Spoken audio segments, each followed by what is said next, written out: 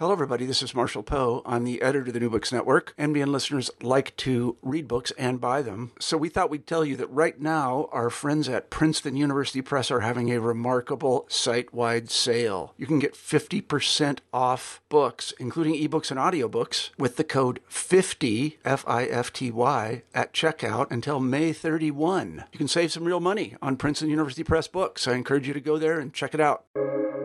Welcome to the New Books Network. This is producer Lan Lee welcoming you to today's Blue Barrel conversation distributed through NBN. If you want to catch all of our episodes, you can search for the Blue Barrel podcast, that's Blue the color, B-E-R-Y-L, or find all of our episodes on piercesalguero.com. Now, on with the show.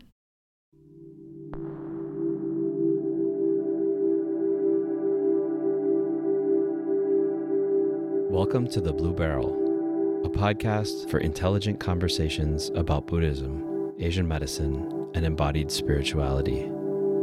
I'm your host, Dr. Pierce Salguero, a professor of Asian Studies and Health Humanities at Penn State's Abington College outside of Philadelphia.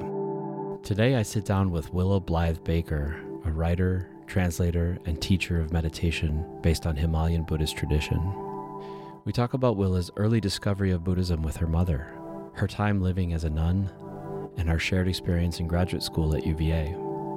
We then do a deep dive into Buddhist Tantra and the alchemical transformations of the body-mind that led to Willa's most recent book, The Wakeful Body, published by Shambhala in 2021. If you find yourself in your head too much of the time, then this conversation is for you. And if you want to hear more from experts on Buddhism and embodied spirituality and related topics, subscribe to Blue Barrel for monthly episodes.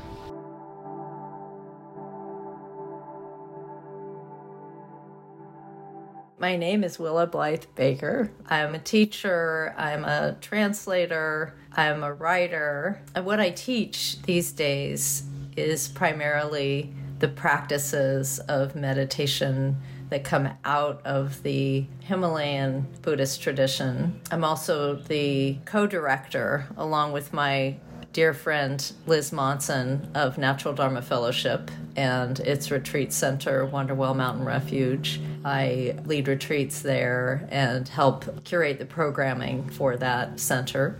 And I've authored a few books, one of which was a translation to English of Taranata's Lamrim, which means something like the stages of the path of practice of meditation and ethics. And currently I'm working on a translation of Jigme Lingpa's memoir. Jigme Lingpa was a yogi who lived in the 18th century, and this is a very personal memoir of just about 1 year in his life. And so I'm working on that right now. That's my project of the moment. Yeah, thank you. And we'll get some links in the show notes to your center and to your books and so forth, so listeners can look into all of that. So let me ask you about your interest in Buddhism. Was this something that came to you early in life? Did you grow up with connections with Buddhism, or where did that start for you? Yes, my interest in Buddhism came pretty early in life. My parents were Buddhist curious atheists. I think I would describe them something like that, Buddhist curious atheists. And when I was about 7 years old, my mother tells me, I started asking her why we don't go to church. She was a scientist.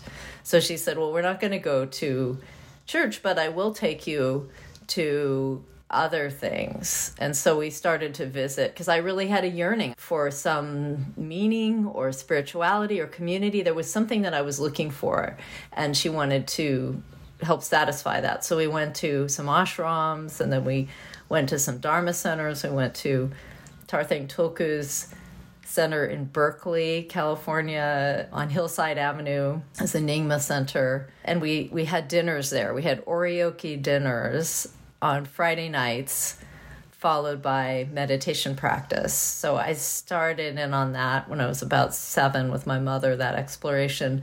And then very soon after that, she started getting interested in transcendental meditation when I was about 8, about a year later. And she wanted to learn it with me. So we went down to the Transcendental Meditation Center right on the line between Berkeley and Oakland. There was a big old house that was essentially converted into a meditation center with swamis walking around in their robes. And at that time, that was what I remember. And she and I learned Transcendental Meditation together with a teacher, and then we started to practice meditation together. And at that time, when I was meditating, was one of the most peaceful times of my day. I remember that I was an introvert also, just by nature. And so this idea that I had an excuse to just sit quietly and look at my mind was really interesting and compelling to me, and also peaceful. I just remember I have a lot of memories of peaceful sitting when I was a kid. Yeah, and obviously you carried that forward through your teenage and adult life. Can you tell us a little bit about how you wound up gravitating towards Himalayan Buddhism and how that unfolded for you? Sure. My interest in Himalayan Buddhism probably rubbed off on me from my mother's interest. When I look back, she was reading books on Tibetan Buddhism, and she even helped Tarthang Toko edit one of his books. My mother had a Vajra on her desk, and I don't know, my dad had a Tanka Vajra Yogini behind his desk. My father was interested in Zen and I'd done a Seishin and had been around some Zen communities a little bit, and I wouldn't say deeply, but a little bit. So somehow it was floating there in the air. But I really became interested in college when I decided to do a junior year abroad and was trying to decide between going to Japan, going to Switzerland, or doing Tibetan studies in Nepal and studying the language of Tibetan through the University of Wisconsin. And I ended up primarily going with the program in Nepal because it was about half the cost of the other two programs. And being a poor college student, I was looking at cost. And when I was over there in Nepal for a year, living with Tibetans, living in refugee camps, I started to really get a sense of the culture, the language, the art, and just fell deeply in love with the whole thing, and with the people, with the Tibetan people who I got to know very well, who I was living with.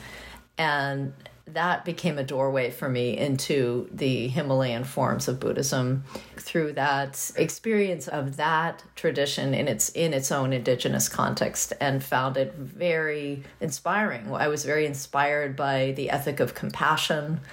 I was really inspired by the art and the emphasis on form. And I had also had quite a bit of exposure by that point to Zen Buddhism back home with my father. And it was a big contrast between the Zen aesthetic and then this Tibetan aesthetic, which is very full of form and color and deities. And I loved that. There was something about the color and the form that seemed to communicate a kind of playfulness in life that I was seeking at that time, a kind of joy and exuberance, maybe. Not that calm, quiet aesthetic of Zen, but like an exuberant kind of sensual thing that was being communicated through the art. And that too really drew me to the tradition, to the religion. So this trip to Nepal, was it the beginning of a shift into the academic study of religious studies, or did that not come until later? So I ended up majoring in cross-cultural psychology in college, and did a little bit of research in Nepal in a refugee camp near Pokhara with monastic children, and asking them about their sense of self. So that was an example, kind of a combination between anthropology and psychology was where my major ended up going. And then from there, I ended up visiting this monastery that was just about an hour bike ride from my college. I didn't have a car, and so I rode my bike out to this Tibetan monastery on the Hudson River in New York, and that is where I ended up moving for the second semester of my senior year of college. And initially I was just moving there because I wanted to be closer to people that I could speak Tibetan with, because by that time I did know Tibetan, could speak it, and wanted also to study the texts in Tibetan, and that those resources weren't there at the college. So I ended up commuting from the college to the monastery, living at the monastery, commuting to college for the second semester of my senior year. And then I thought, well, I'll stay just over the summer. And then the summer just turned into the fall, and the fall turned into a year, and then it just kept going. And I ended up staying there for 15 years and taking the vows of a monastic, and then doing a couple of long retreats. And the way that I framed it to myself at the time is, well, this is my graduate school. I'm in the monastic graduate school. And it was a very, in some ways, a very beneficial time, one for which I'm very grateful. I learned a lot about the practice of Buddhism. I got all the traditional training that I was aspiring for, wanted to really understand more deeply the path of training in meditation and practice. And I figured the way to understand it was to dive deep into it. And the culture there was monastic, so that I didn't take the vows so much because I was drawn to monasticism, because I really wasn't so much. But that was the culture there. If they became serious about practice, then the understanding or the assumption was that they would take the vows of a nun or a monk. So I did that sort of as a product of being a member of that community. And then, and learned my translation skills there. So I have a lot of gratitude for being there. There were also it was a difficult time too. It was a difficult time. It was not an easy community to live in. It was very insular, and I experienced some difficulty there. But I also experienced a lot of learning too, and developed deep friendships. And finally, at the end of it, realized that it wasn't the life for me. It wasn't what I really wanted. It was too insular, too away from our culture and society. And at that time, by the end of my time there, I was teaching other people Buddhism and teaching meditation as a nun, and feeling separate from the people that I was teaching. They would tell me about their lives, working and their lives with their families, and I felt like they were living a life so different from my own. And I wasn't sure, really, that the advice that I was giving them about practice was appropriate, given their lives being the way that they were. And so eventually, I just felt it didn't feel like a fit for me to remain in that monastic life. What was the lineage, or what was the type of teaching that the monastery had? It was technically a Kagyu monastery, the Kagyu lineage of Tibetan Buddhism, but it was an Eastern Tibetan version of that, which means that the teacher who was the head of that monastery, there were really two, Kala Rinpoche and Lama Norla. So there's this particular informal lineage in Eastern Tibet called Kaning, which is the combination of Kagyu and Nyingma traditions. And so I had a strong dose of Kaning in my upbringing, so to speak, which means I received a lot of transmissions of both Kagyu and Nyingma practices, and practiced both in 3-year retreat. And also a strong dose of Shangpa lineage from Kala Rinpoche, who held the Shangpa lineage, which is a lineage that comes from 2 women, Niguma and Sukhasiddhi, back in the 11th century. So it's an unusual lineage from that perspective. And so once you left the monastery, what did you do? Did you go straight to graduate school, or was there a gap there? So after the monastery, first thing I did was seek a job, because I needed a source of income, not living under the umbrella of the monastery anymore. I had to quickly find a way to support myself. So I went into the mental health field with people in a group home. But I also was missing the texts and missing connection to the language, the Tibetan language. And that was what drew me back into graduate school. Yeah. And so where did you go for graduate school? I went to University of Virginia, and I believe you and I were classmates, but we didn't know it. I never met you there. I was primarily in East Asian studies courses, so I wasn't hanging out with the cool kids in the Tibetan studies program so much, but I did do some courses in Buddhism, so we probably sat in the same room a couple times.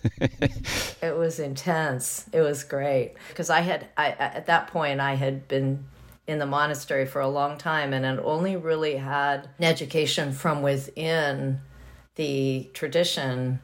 And of course, there's a kind of myopia there too, because it's not looking critically at the tradition, right? The tradition itself doesn't look at itself critically generally. It looks at itself in a very positive light. And I really appreciated this stepping back and looking at the broader themes of Tantra and trying to define Tantra, and looking at it from a socio-political perspective and looking at it from a historical perspective, which I had never had the opportunity to do. I'd never had a teacher that could guide me through that kind of looking at the tradition.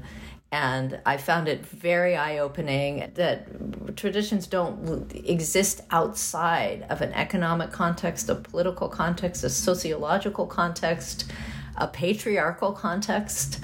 So being able to think about those bigger systems actually helped my practice. Then I was able to strip away or see how some of the tradition it comes out of a context, and maybe the context is different here in the West. And so we can think about how do we want to practice here? Yeah, that's really interesting. I had a very similar kind of trajectory myself, coming from about 5 years in Southeast Asia, where I was training as a traditional medicine practitioner and spending also a lot of time in meditation centers and monasteries, and went to UVA to enter into the academic study of Buddhism, and had a kind of a similar sort of stripping away of the mythologies that I had inherited and opening up to these more academic, analytical perspectives. For me, I would say it was a little bit traumatic, though. Having these very foundational concepts that I had really internalized, they had affected me quite deeply on a personal level, and then to have those exposed as being products of, like you said, economics and politics and social dynamics and so forth, for me was a little bit, I don't know, it took a while for me to adjust to that kind of analysis, and I actually was quite resistant for the first couple of years. I was a part-time student doing my master's degree, taking a couple courses at a time, so it took me 5 years to finish the master's, but by the end I was completely committed to an academic approach and actually preferred that approach and went on to complete a PhD. But the first year or two, I think, were pretty uncomfortable. You characterize it as being liberating in some ways, but was it also difficult to make that transition? I think what was difficult in being in the academic context as a practitioner was that I sometimes felt like there is a tension between the perspective of a practitioner, which is truth lies in the field of your own experience. Deep truth can be found in the field of your own experience. And in academia, the framing is more like truth is found through investigation and analysis. And truth is found through leaning on the perspectives of very intelligent people who have written very compelling books and theories. We're leaning on that knowledge. We're leaning on a historical knowledge that comes to us from the outside. And the first-person truths that happen within the field of your experience don't have a lot of room. There's not a lot of room for those in the academic context. So I found that tension challenging, because I still now, then and now, believe that the first-person subjective truths that we glean from our own experience are the most profound truths that I have ever contacted. And so that's still true now and was true then. But back then I felt like that part had to stay hidden and sequestered, because if that voice started to emerge in the classroom, I felt like there wasn't space for it, or it would be shut down by the overlay of the other truths. So that for me was the challenge of academia. Yeah, I completely relate to that sort of tension that you're describing. Actually, I in the first episode of this podcast, I talk a little bit more detail about my own story and background, and this is one of the things that comes up in that episode. But were you able to maintain your connection with your body through your training as a graduate student? I found that impossible. I found myself more and more immersed into a mental kind of universe and more disconnected from embodied practice. Yeah, I found that very challenging about graduate school, how heady it is, how much I felt like I was living above the neck. And yeah, I would say that initially my experience of Buddhism took me away from the body in some ways because of the emphasis, especially when you're early on in your curriculum of training within the Himalayan Buddhist traditions. You do a lot of still, silent meditation and this philosophy of mind. And this word mind was very prevalent in my experience of the Buddhist tradition early on.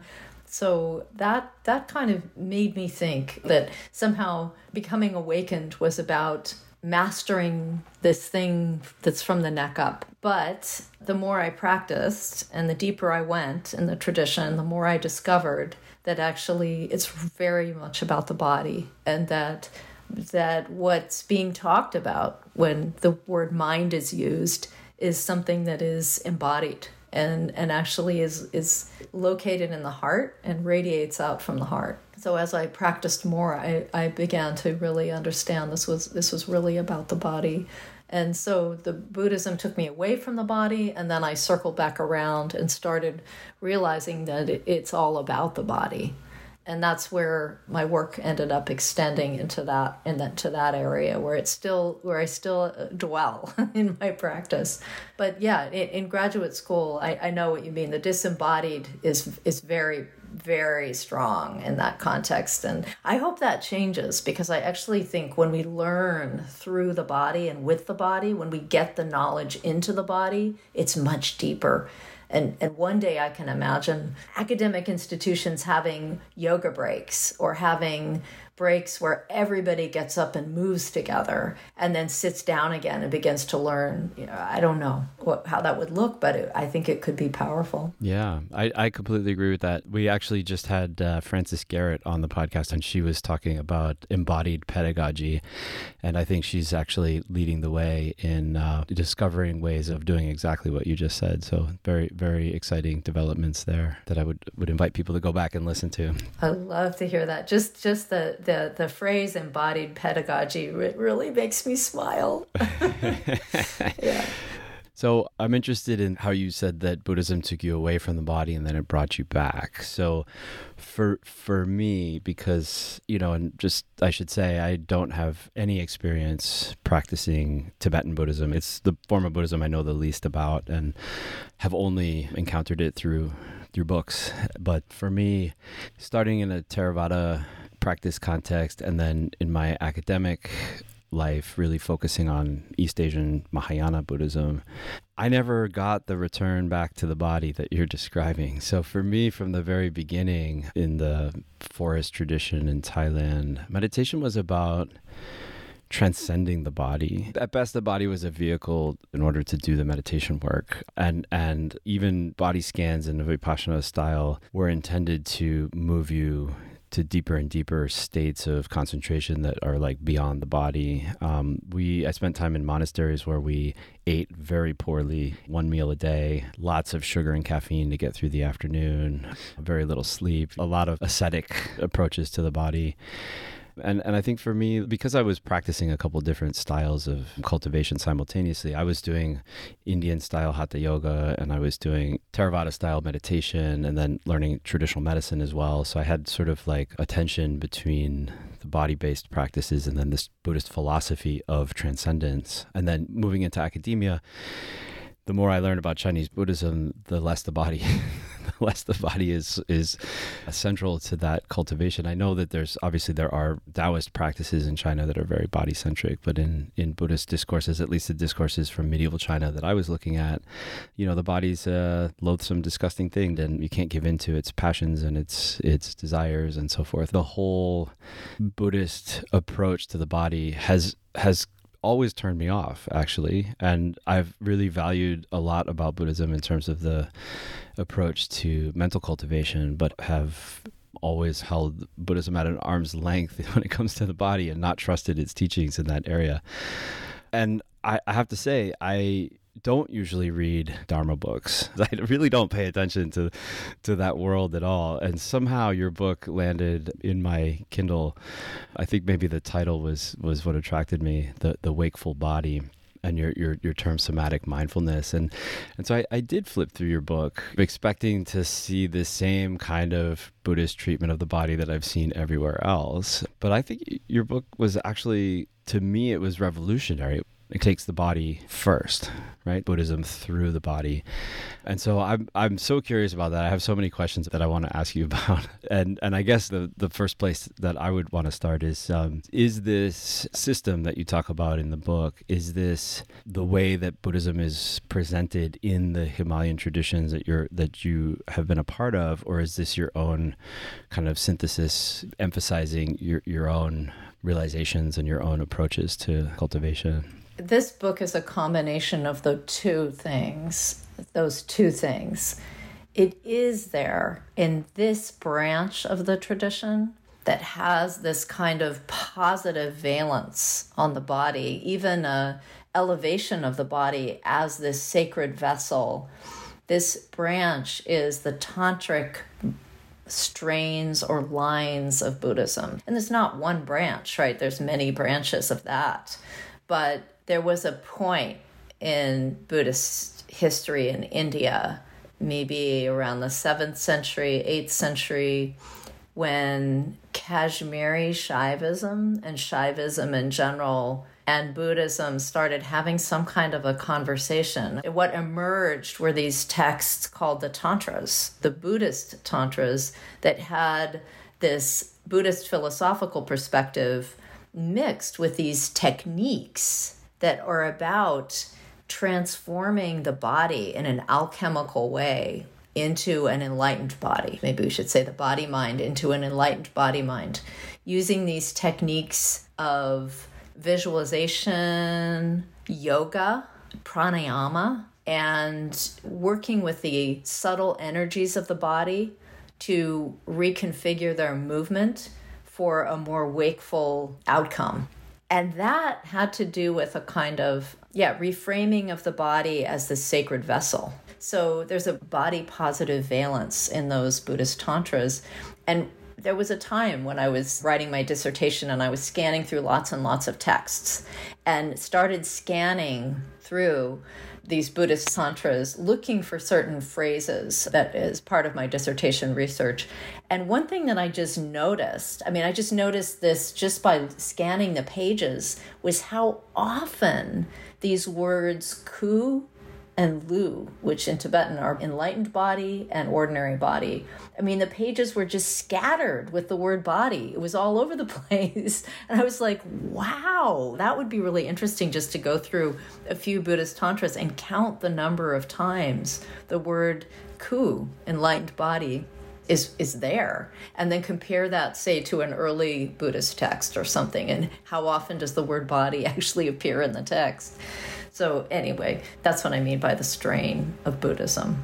Yeah. So, I mean, like I said earlier, this is the form of Buddhism I know the least about, so this may be my own kind of misunderstanding. But it seems to me that within the tantric forms of Buddhism that I'm aware of, these kinds of practices that we're talking about right now are saved for the end. There's completion practices, and there's a whole long career of preliminary practices that need to take place before doing this kind of work on the body that has to do more with awareness or concentration or other kinds of mental qualities. And I think usually, correct me if I'm wrong, that you actually have to have had some kind of taste of true nature, or I don't know what the right term is in the tradition that you're a part of, but you have to have had some kind of taste of realization in order to even think about starting these kinds of practices. And in your book, it's a book that is accessible enough that you could pick it up and start without any background, start practicing in this way. That seems to me to be very novel, what you're doing in that book. Am I wrong about that, or is that something that's more common than I'm thinking? Yeah, so when I said both, it's true that it's in the tradition, and it's also true that when I wrote the book, I wanted to write the book for how I wish I had been introduced to meditation and to Buddhism. And I wish those body practices and the emphasis on this idea of a wakeful body had been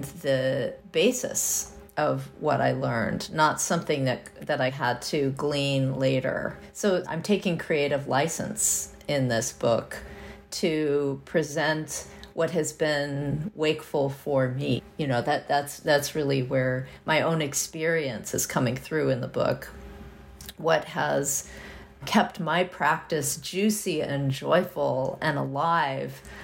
How do I now teach, too? I was hoping this book could be a teaching companion for me. So some of it was also wanting to record and put down in writing what it is that I was doing with my students on retreat, and hoping that it would find the people out there that need that approach and that want that approach.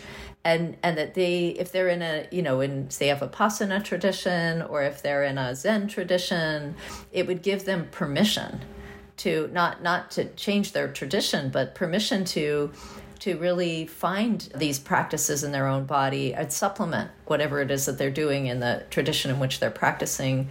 And it does sound like it has reached those people. I've been hearing from those people saying, thank you for giving me permission to really respect and love my body on this path, and not denigrate it and see it just as this thing to be transcended. And there is this tension within the Buddhist tradition between transcendence of the physical, and the physical is the wakeful place. That tension exists even within the Himalayan traditions, because those traditions inherited all the old texts from the early Buddhist tradition. So, and I also hope that students of Buddhism can begin to see that they get to curate their own practice. They get to put together their own practice that's enlightening for them. I think we have this notion when we're first training on a path that we have to conform and we have to accept everything that the teacher says or everything that our tradition tells us to do. And actually, we need to be smarter than that, I think, as students of Dharma or yoga, whatever tradition we're in that we're working with, or academia even, right? Curate the directions that really make sense for us, because we're so unique. Each one of us is unique. Yeah, I really love what you said about that you wrote this book like the way you wished you had encountered Buddhism from the beginning. And for me, I feel like maybe my relationship with Buddhism may have turned out differently if I had read this book first instead of all of the transcendence-oriented material that I read initially as well. And I think that the message that you're putting out there about the importance of respecting and loving your body as part of your spiritual practice is very much needed these days. I think there's quite a bit of unhealthy, pathological detest for bodies, and I think an important shift in the conversation could take place by people reading this book.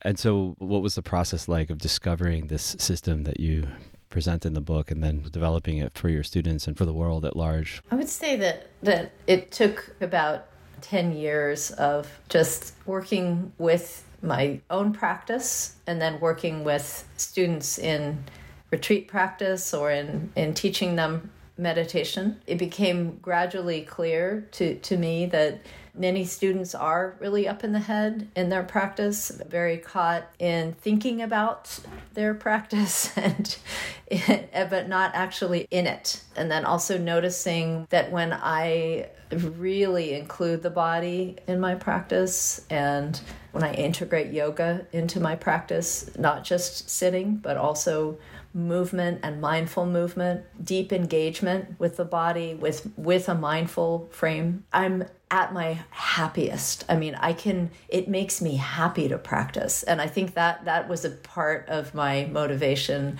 is also noticing how practice can become stale. It became stale for me in the monastic setting eventually. It became quite ritualized, and I was doing my practice by rote. I had my prayers memorized, and it was not juicy. Maybe comfortable from the perspective of routine, but not enlightening, not awakening, not exciting. But when I include the body in my practice, I never know what's going to happen, and also it keeps me really in the present moment. And I think that if there's any place to be, if there's any place this tradition is pointing, if there's a direction this tradition is pointing, it's to the power of the present moment and to the power of full engagement with the richness of your experience in the now. And the body really gets me there. So that also, right, was in the background motivating the writing. And when I would sit down to write, it actually turned out to be difficult to write this book, because I would sit down and I would know I want to share how rich it is to be in the body in a practice. But then I quickly discovered, when I sat down to actually write a lot about this, that what I was wanting to do was write something that is non-conceptual, right? So then how do you put into words something that is non-conceptual? The body's knowledge, the body's way of being is beyond language. And in that way, it's similar to what the sages described awakening to be, beyond thought, beyond word, beyond expression, right? Nasam Jime Shera Paro Jin in Tibetan.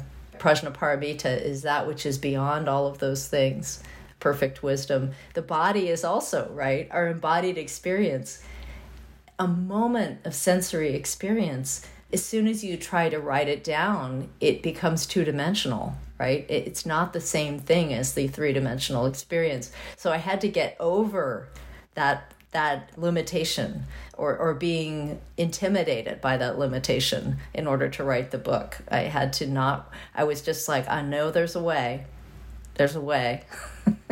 to do this.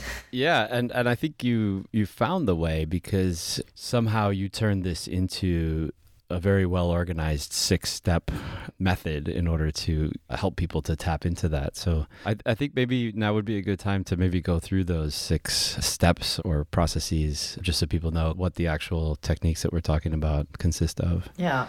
So I know you've given other podcasts where you go into much more in-depth in these teachings, but we can maybe approach this as sort of a quick overview, particularly for our audience. How would you recommend that somebody like myself, who spends the majority of my workday on email and in Zoom meetings and teaching and reading and writing, immersed in this world of words, language, thought, etc.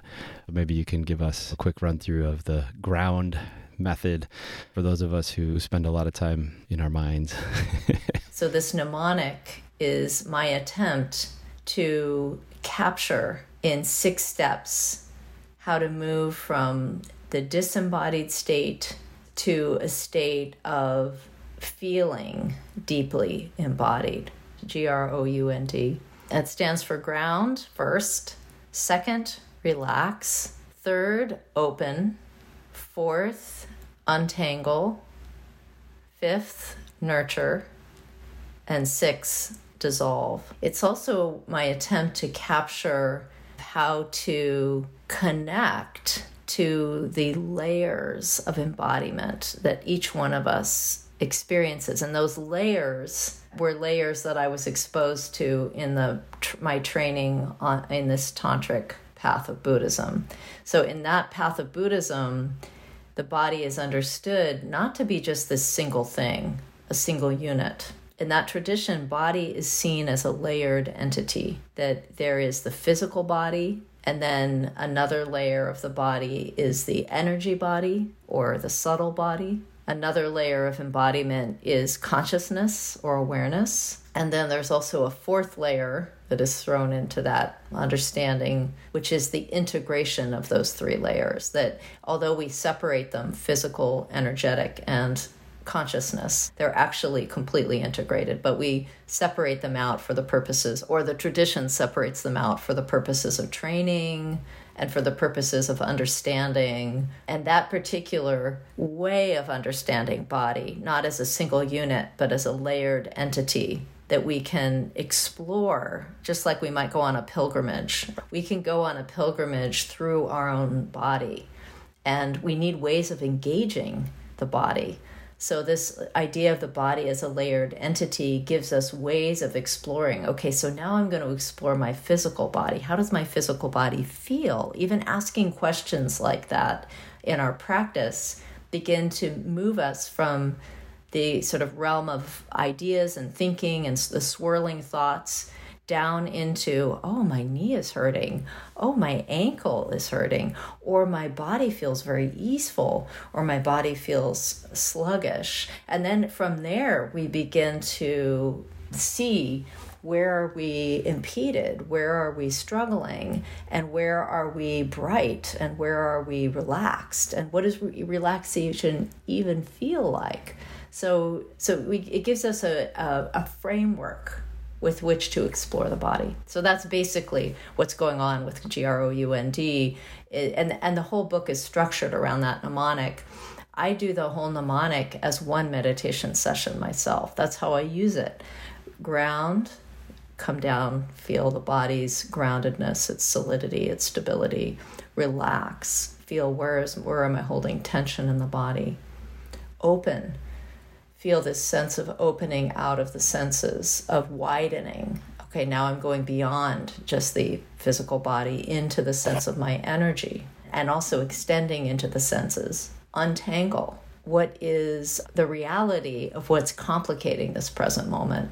For example, I'm feeling depressed, or I'm ruminating about my relative and they're struggling and how am I going to help them, right? So the realities and how do we disengage, or how do we relax within those realities? That's untangle. And then nurture. Nurture has to do with awareness, coming into the sense that there is a watcher of this experience, and then beginning to nurture the witness and beginning to give a place, a seat for a non-reactive witness to our experience. That's nurture. And then dissolve has to do with dissolving this sense of this division between body-mind and letting those two things come together as one experience. Yeah, thanks. Thanks for walking us through that. So one thing I've noticed is that for myself, with a technique like what you're talking about, coming down into the body, being really present, both physically, also energetically, and also coming out of the swirl of thoughts, seems to me to be incompatible with a lot of the kinds of work that I need to do in my job. And I will often find myself kind of like, I guess, oscillating between being present and embodied and then sort of like going off into intellectual space or into mental space and then coming back into the body and sort of oscillating between the two. I think I have picked up the impression that some traditions would like you to really stay in the embodied present awareness, whereas other traditions are fine with the oscillation. Let go and relax and just let your awareness do what it does. And do you advocate, using ground to come into the body and come into presence and then stay there while we're doing our intellectual work? I think what you're asking is to me, it feels very familiar, very familiar, this oscillation. And I don't know about others, but I experience that oscillation as the sort of natural flow of how it just is. And I don't know that we can maintain a state of embodied present moment mindfulness to its fullest extent while we're engaged in an intense intellectual pursuit And the other thing is that it's perfectly okay. I mean, that's my perspective on it, that we actually, I don't know, I need that oscillation. I don't mind it. And in fact, I find it very joyful at times to be completely carried away in the world of ideas, or even completely carried away by a movie, right? Or completely carried away by going to the theater, right? There are these different ways that we can get completely absorbed with our attention and with our mind. And there's a kind of a letting go of self that happens in that too, a kind of full dive engagement, and then coming back at a later time and being present in the body and opening up to the space within and to the power of the present moment, if you will, as a practice that we engage with frequently, maybe many times a day. But to stay there in one particular way, I think it's challenging. I do think that rhetorically, there's language within the tradition about remaining at all times in the wakeful field of present moment, clear light awareness as a possibility for Buddhahood, right, or as a description of Buddhahood. But in this human life, my experience is more like that oscillation that you're describing. Yeah. And is that maybe a difference between tantric forms of Buddhism and other forms of Buddhism? It seems to me that there are forms of Buddhism that are very much interested in having you cultivate a certain amount of control of your awareness in order to really constrain it to this present moment awareness being your experience 100% of the time. Whereas, at least the non-Buddhist forms of Tantra that I know about are much more comfortable with just allowing the Shakti to do its thing, right? The creative flow of the universe doing its thing, and it's not a problem. And I don't know if that's maybe behind the Buddhist Tantric approaches as well, this embrace of the creativity and dynamism of the universe.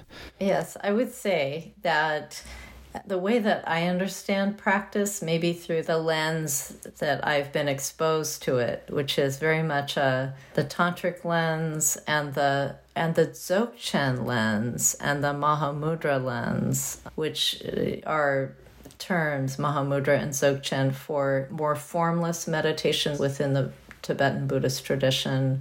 From those perspectives on practice, your awareness is already awake. It's primordially there. And so any attempt at control will get you away from the wakefulness. That actually the practice is about giving up of control. So that's a very different approach to meditation than some traditions take. It's a kind of emphasis on effortlessness and on letting go into what is already present. So from that perspective, no matter what you do, watching a movie, engaged in your email, doing your admin, or doing your small tasks, your wakefulness hasn't gone anywhere. It's still there. It's just that we're a little less connected to it. And so that's a particular perspective on what it means to awaken, is to surrender fully to this wakefulness that is already present, not to create something anew and not to control the conditions to make that happen, because it's already there. It's a different perspective on practice than controlling. So as far as like living an academic life of reading and writing and thinking, we're going to be well served to have a technique like you're describing in your book, or another technique that we're able to drop down into our bodies, out of our heads into our bodies periodically throughout the day, just to be able to sort of come back and recharge or come back and relax in this more grounded state. I feel like your technique is helpful in that regard. Maybe you have to practice it a little while in order to be able to do it quickly, but it does seem to be able to drop you down pretty quickly out of a world of thought into your body.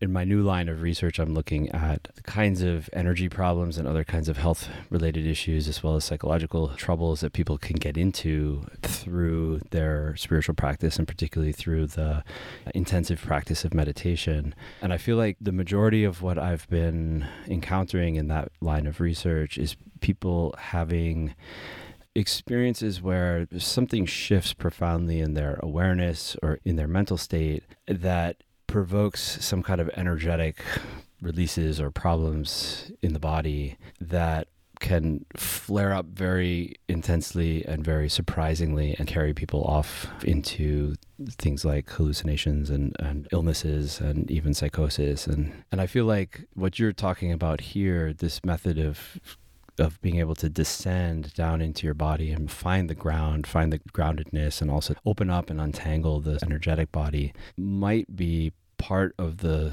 solution for these kinds of energy problems. Or at least if somebody was regularly doing this, that they perhaps would have a smoother experience when they do have these kind of profound awakening experiences. So I'm wondering, if this whole topic is something that you've encountered in your teaching, in your own practice, or just more generally, what do you think about energy imbalances and so forth that can come up during meditation, and the role of grounding to smooth those out?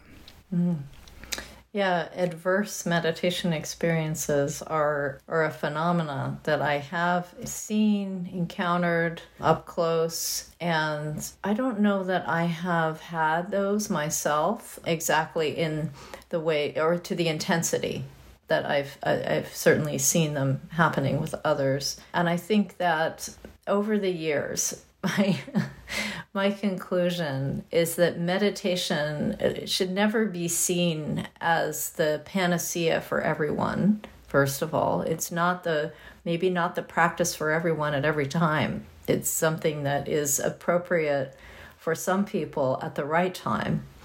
And so just being aware of that is important. And then also that meditation alone for human evolution isn't enough. We need other methods of attention and self-care, including looking into our own history.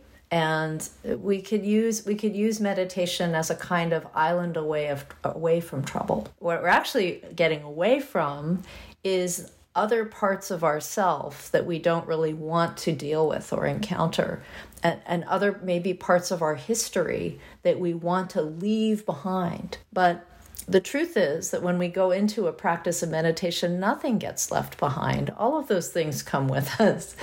And so we do need practices that dig into that history, that whatever the history is that we're carrying. We may be carrying a history of trauma. Most of us have a history of trauma, actually. We experience trauma by being human, just by the fact that we're human and we encounter suffering, we encounter loss. And so we're carrying those losses in our body, in our subtle body, we're carrying them in our nervous system. And we need ways to address those. And sometimes that includes a psychotherapy experience as a supplement to our practice, or ways of exploring and releasing some of the energy that we're carrying around those traumas too. So I would just say that what we need is a trauma-informed Dharma in general, and a trauma-informed meditation teaching.